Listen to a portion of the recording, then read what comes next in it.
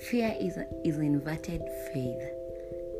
And if you don't have faith, you won't be able to do anything. Because the Bible says, whatever you believe it for while you are praying, you shall receive. So if you have fear while even you're praying, you cannot be able to receive what you're praying for. So faith here is the train, or is our wheel, or is our steering that we need. Yeah, so if you have fear, just know that fear is inverted faith.